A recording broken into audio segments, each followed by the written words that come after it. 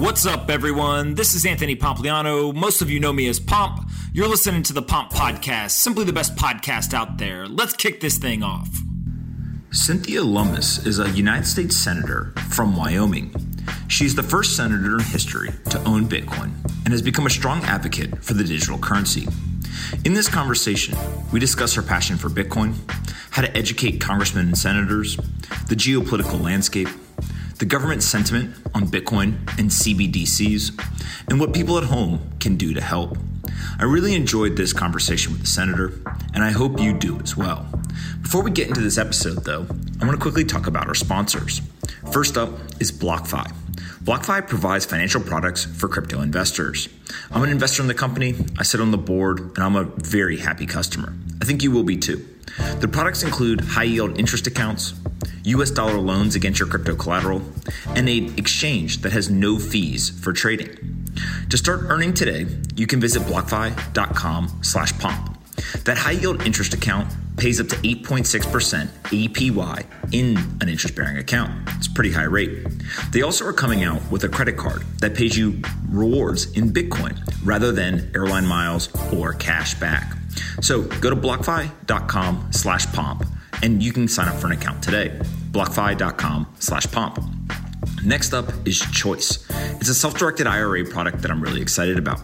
If you're listening to this, you are likely part of the 7.1 million Bitcoin owners who have retirement accounts with dollars in them, but not Bitcoin. I used to be in that situation too. But now you can actually buy real Bitcoin in your retirement account. I'm talking about owning your private keys and using tax advantage dollars to do it too. It's an absolute game changer. Head on over to retirewithchoice.com/pomp. Again, a self-directed IRA product that allows you to buy Bitcoin in your retirement account and hold the private keys. It's pretty cool. Retirewithchoice.com/pomp. Again, retirewithchoice.com/pomp. Lastly, the Rodman Law Group. I've been investing in companies for a long time now, and I know that every company needs a great lawyer. What you need to find a lawyer who not only understands the law, but also understands the industry in which you're operating. The Rodman Law Group has been at the forefront of a lot of things. I've got an episode coming out with Dave Rodman himself shortly. And in it, we talk all kinds of things around decentralization and the intersection with law. He really knows his stuff. And I think that if you need legal help, you should go check out the Rodman Law Group. Again, you can go to therodmanlawgroup.com/pomp. If you go there, you'll not only get legal expertise, but it will also be combined with an understanding of blockchain technology that makes them the ideal legal service provider for the industry. If you go to therodmanlawgroup.com/pomp, you'll get a discount on their services. Again, therodmanlawgroup.com/pomp. If you need help in the blockchain, crypto, or Bitcoin space, head on over to therodmanlawgroup.com/pomp. All right, let's get into this episode with Senator. I hope you guys enjoyed this one. Anthony Pompliano is a partner at Morgan Creek Digital. All opinions expressed by Pomp or his guests on this podcast are solely their opinions and do not reflect the opinions of Morgan Creek Digital or Morgan Creek Capital Management. You should not treat any opinion expressed by Pomp as a specific inducement to make a particular investment or follow a particular strategy, but only as an expression of his opinion. This podcast is for informational purposes only. All right, guys, bang, bang. I have Senator Lummis here with us. Thank you so much for doing this, man. My pleasure, Anthony. It's great to be with you today. For sure. For those that don't know you, maybe let's just start with your background before you became a senator. Kind of where did you grow up and what did you do? Well, I'm a ranch girl from Wyoming. I was born near Cheyenne and ranch there to this day with my brother and my sister. I also have a farm over on the western side of the state. We have hay and cattle, and then in the fall, we take in a lot of horses that are coming in off the pack strings that are on the Bridger Teton National Forest in the summer. So my background is primarily ranching, but I also have a law degree. I practiced law for 9 years and have spent a lot of time in and out of politics. I was in our state legislature, worked for our governor in Wyoming, was state treasurer in the U.S. House, and now I'm in the U.S. Senate. Doing a fantastic job. You've got a passion for Bitcoin. Where did that come from? When did you first come across Bitcoin, and where does that passion really kind of come from? I was state treasurer in Wyoming during the first part of the 21st century. So I was always looking for a store of value. We have in Wyoming permanent funds that are based on extracting minerals and oil and gas from the ground. We take a severance tax, it's called, from minerals, and invest it in a permanent fund. And the concept of that permanent mineral trust fund is that when the minerals are gone, we will still have revenue left over because we invested the proceeds and continue to invest them in a diversified asset allocation. So while we're taking something valuable from the ground and converting it to cash, I wanted to convert the cash into things that produced income for the short term, but also produced long-term value, just like those minerals did when they were in the ground. So I was always looking for things that were a good store of value. The more I learned about Bitcoin, the more the nomenclature of Bitcoin reminded me of our permanent mineral trust fund. Bitcoin is essentially mined. There will only be 21 million Bitcoin mined. And because it is a finite resource, I see it as a very good store of value. So I bought a few Bitcoin in 2013 and 2014 and have continued to pay attention to it ever since. And of course, we've seen it, of course, be volatile, going up and down, but I still think it is an excellent store of value and that it should be part of every individual person's investment portfolio. Now, if you look at your average blue-collar worker, the guy or gal that's out there laying bricks or building the apartment across the street from these Senate office buildings, if they invest just in the US dollar, the dollar is designed to be worth less every year.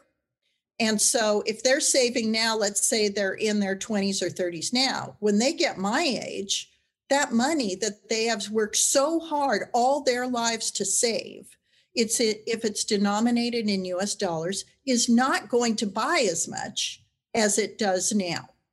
So trying to help people find things that will capture the value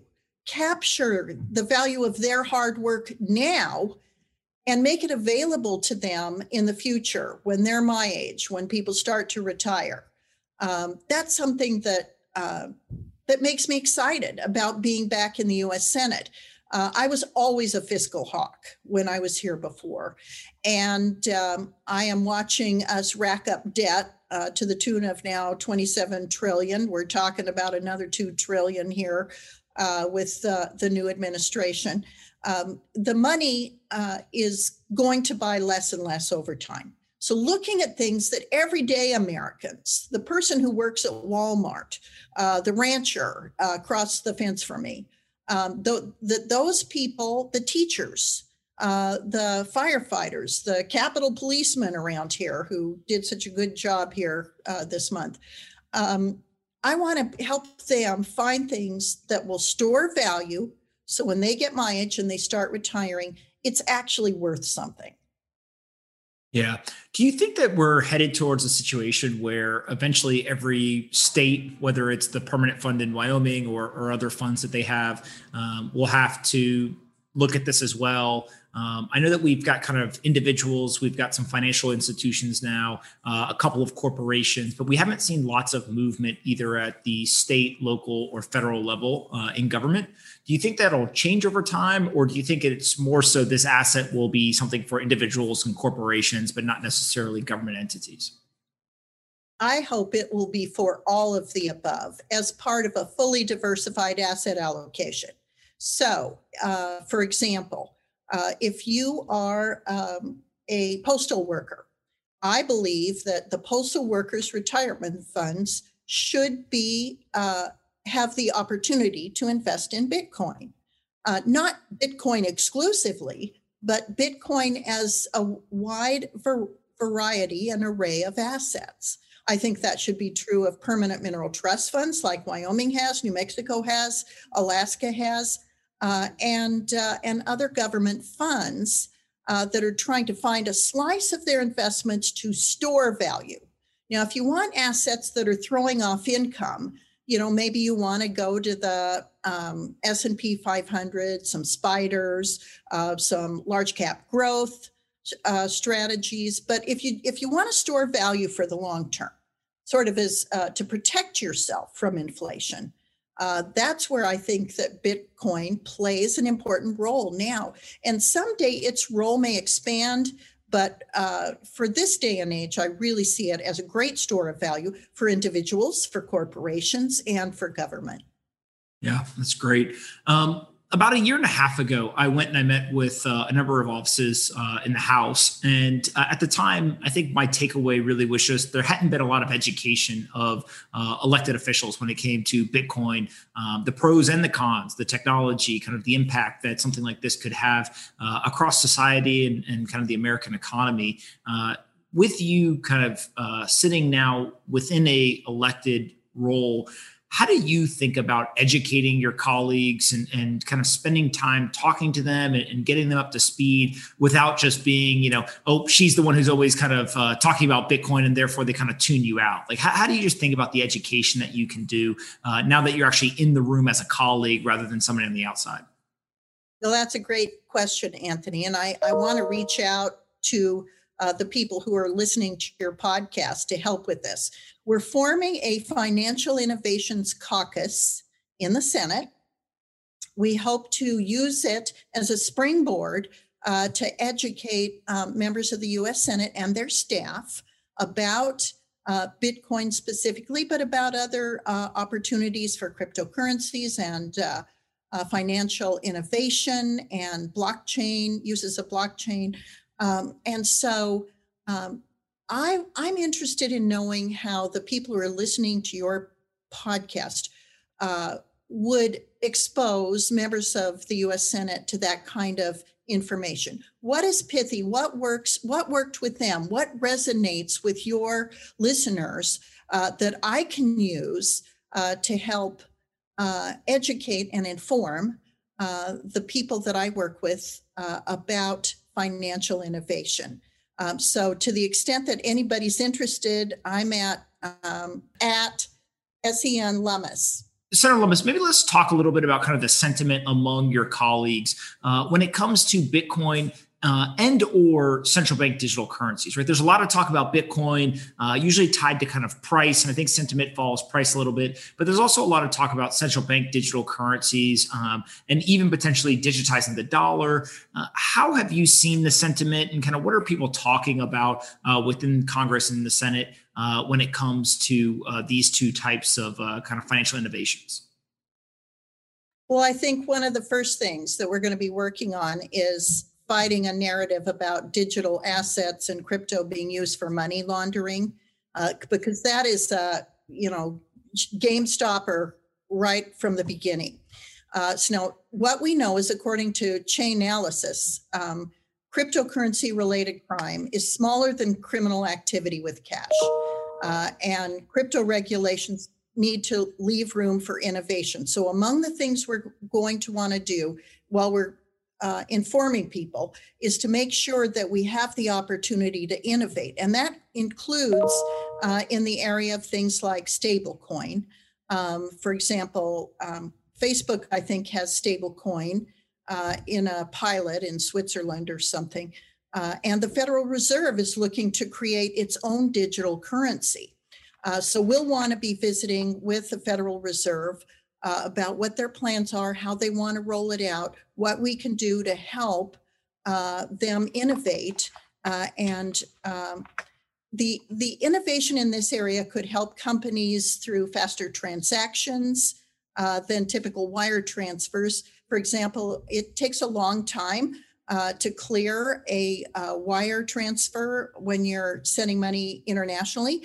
And so we want to have the opportunity to use advanced financial technologies to make those kinds of opportunities more available so commerce can be more robust than it is today.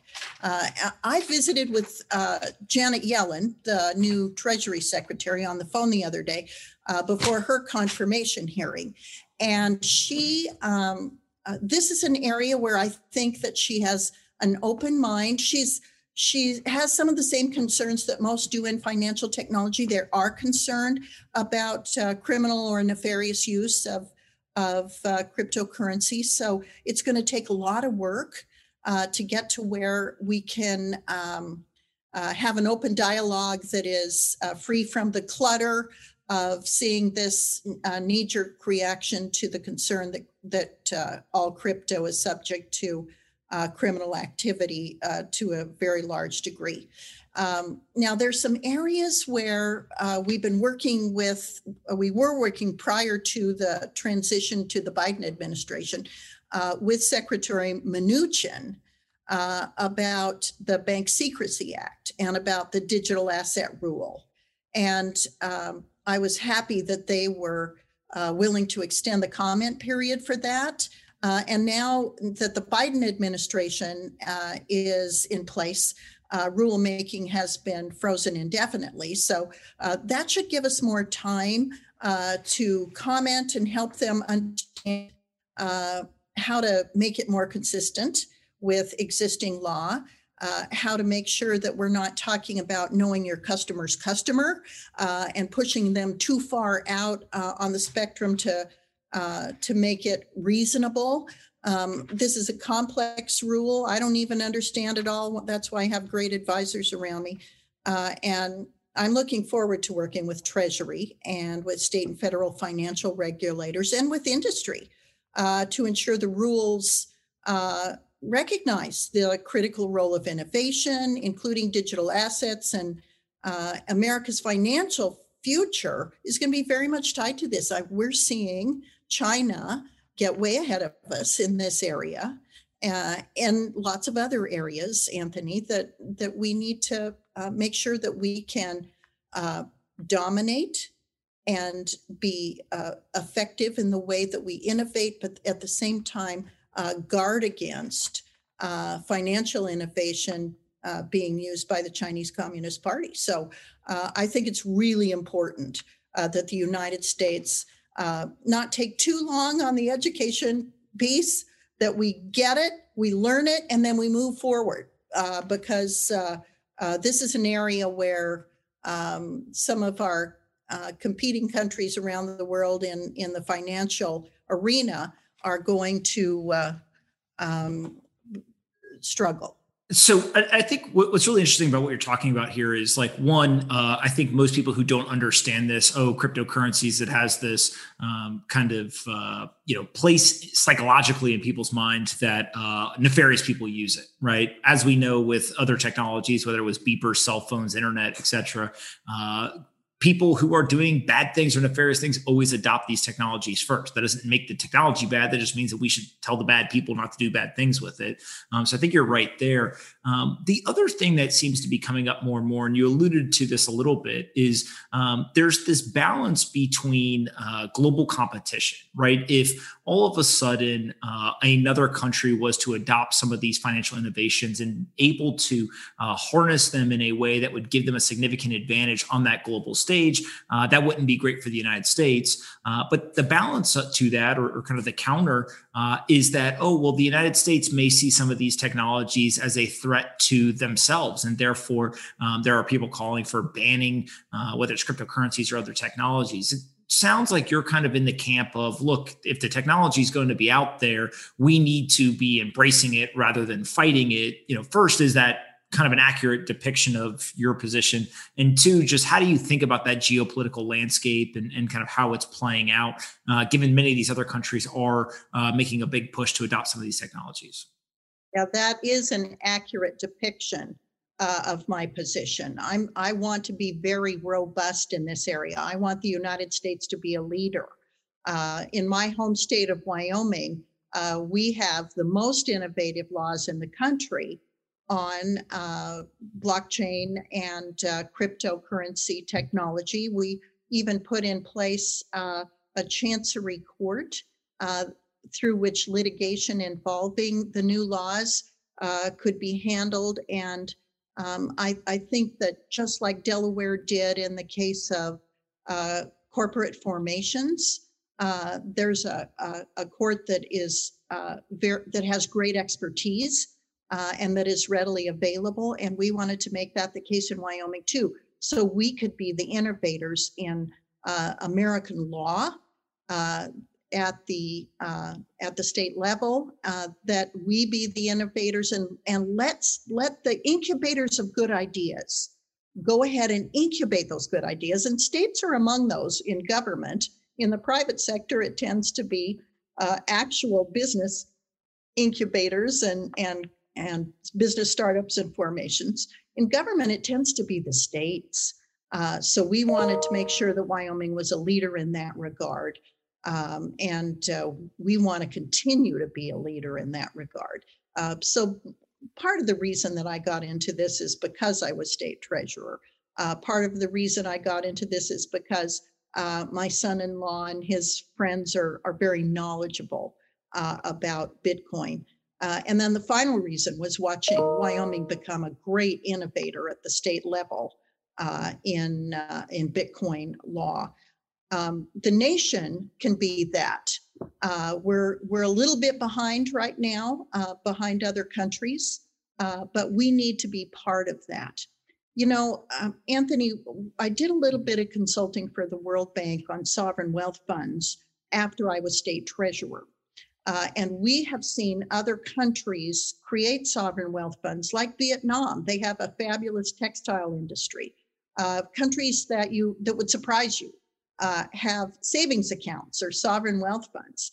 Those would be great places to capture and innovate in the area of financial technology. The Abu Dhabi Investment Authority, Norges Bank in Norway. Norway has a tremendous offshore oil and gas resource that they invest for the benefit of Norwegians. They would be a logical country to innovate in this area. So some very unlikely bedfellows may be able to innovate in this area, all for the good of the people that they serve. Yeah, it's fantastic. You mentioned earlier kind of every institution having exposure, not necessarily converting all of their portfolio or their currency to Bitcoin, but having it as a piece. One of the institutions that I think people are very interested in is central banks, right? It looks like already, obviously, the individuals, the corporations, the financial institutions are starting to get exposure, but we haven't really seen anywhere in the world a central bank make that decision. Maybe not so much like which one do you think is first in a timeline, but more so what do you think is the actual steps to doing that, right? Is that something where that decision, let's say in the United States, would get made by the chairman of the Federal Reserve and the Treasury Secretary? Do you think that's more of a democratic process? Just what's the path to that happening here in the United States? Well, that's a great question. And we want to meet with the Federal Reserve about that specifically, because we do think that the Federal Reserve will want to innovate in this area. And we want to work with them hand in hand on that innovation. I also want Congress to be the driver of that innovation. So we are the actual policymaker and they are the actual implementer. Yeah, that's fantastic. What can people do at home to help you? I feel like you are educated. You're very passionate about Bitcoin. You have this very unique but important view of financial innovation and the role that the United States and the United States government can play on a global stage in terms of embracing this and continuing to remain kind of that lighthouse on the hill for the rest of the world. Is there something that people at home can do to either, one, make your job easier, or two, to kind of help further your mission as you kind of continue to operate inside the Senate with this viewpoint? Absolutely. There are a lot of people around this country who know more about the nuts and bolts of blockchain and Bitcoin and other cryptocurrencies than I know. I have a rudimentary understanding of it, and I'm trying to use that rudimentary understanding to educate people who even don't have that much of an understanding. So part of it is communications, and I've already mentioned that would be helpful. The other thing is, in the case of people who have very sophisticated expertise on this, we would love to have them contact our office and give us ideas. And finally, for people who want to see this kind of innovation move forward, contact your U.S. Senator and say, hey, we understand that there's a new Financial Innovations Caucus in the U.S. Senate. We encourage you to join it. We want it to be bipartisan. One of the fun things for me about this topic is it's bipartisan. It crosses all kinds of party lines. And so we need to have the involvement of Democrats, Republicans, independents, libertarians, and everything in between, so we can innovate in this area. There's the way we have the gridlock in Washington is so intense right now that if you can find any little crack to break through the gridlock, we should take advantage of it. And that's, if we can innovate in one area like this, that is not partisan, it doesn't wear a partisan hat, a Democrat hat or a Republican hat. And if we can innovate in an area like this, it might help us break the dam and innovate in other areas too.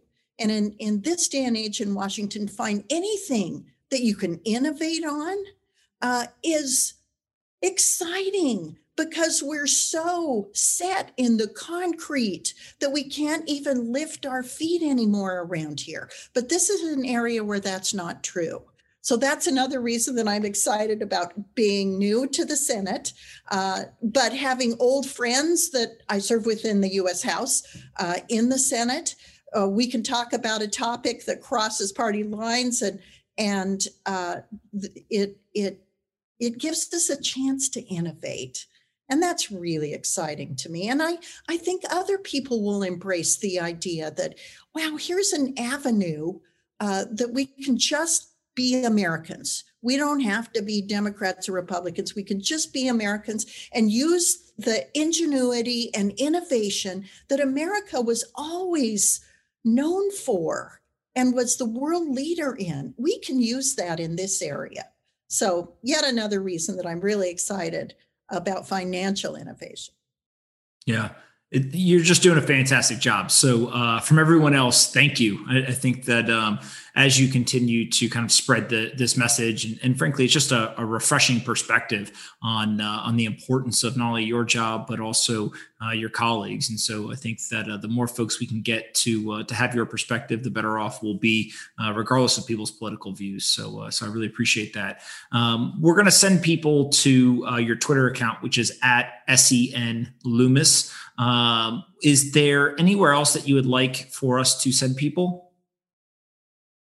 Is there anywhere else we'd like? We here again, I have to turn to my colleagues. Our website is lummis.senate.gov. Okay, our website is lummis.senate.gov. All right, we will. We'll send a bunch of people over there. Hopefully, we'll break your website because there's so much traffic of everyone trying to learn about everything that you're doing. Senator, listen, thank you so much for your time today. As I mentioned, I think that you're doing a great job. So I appreciate all the hard work, and we'll have to do it again in the future. Well, it's going to be a heavy lift, Anthony. So I need you and all of the people that follow you to help out. But thank you kindly, and I look forward to visiting with you again as well.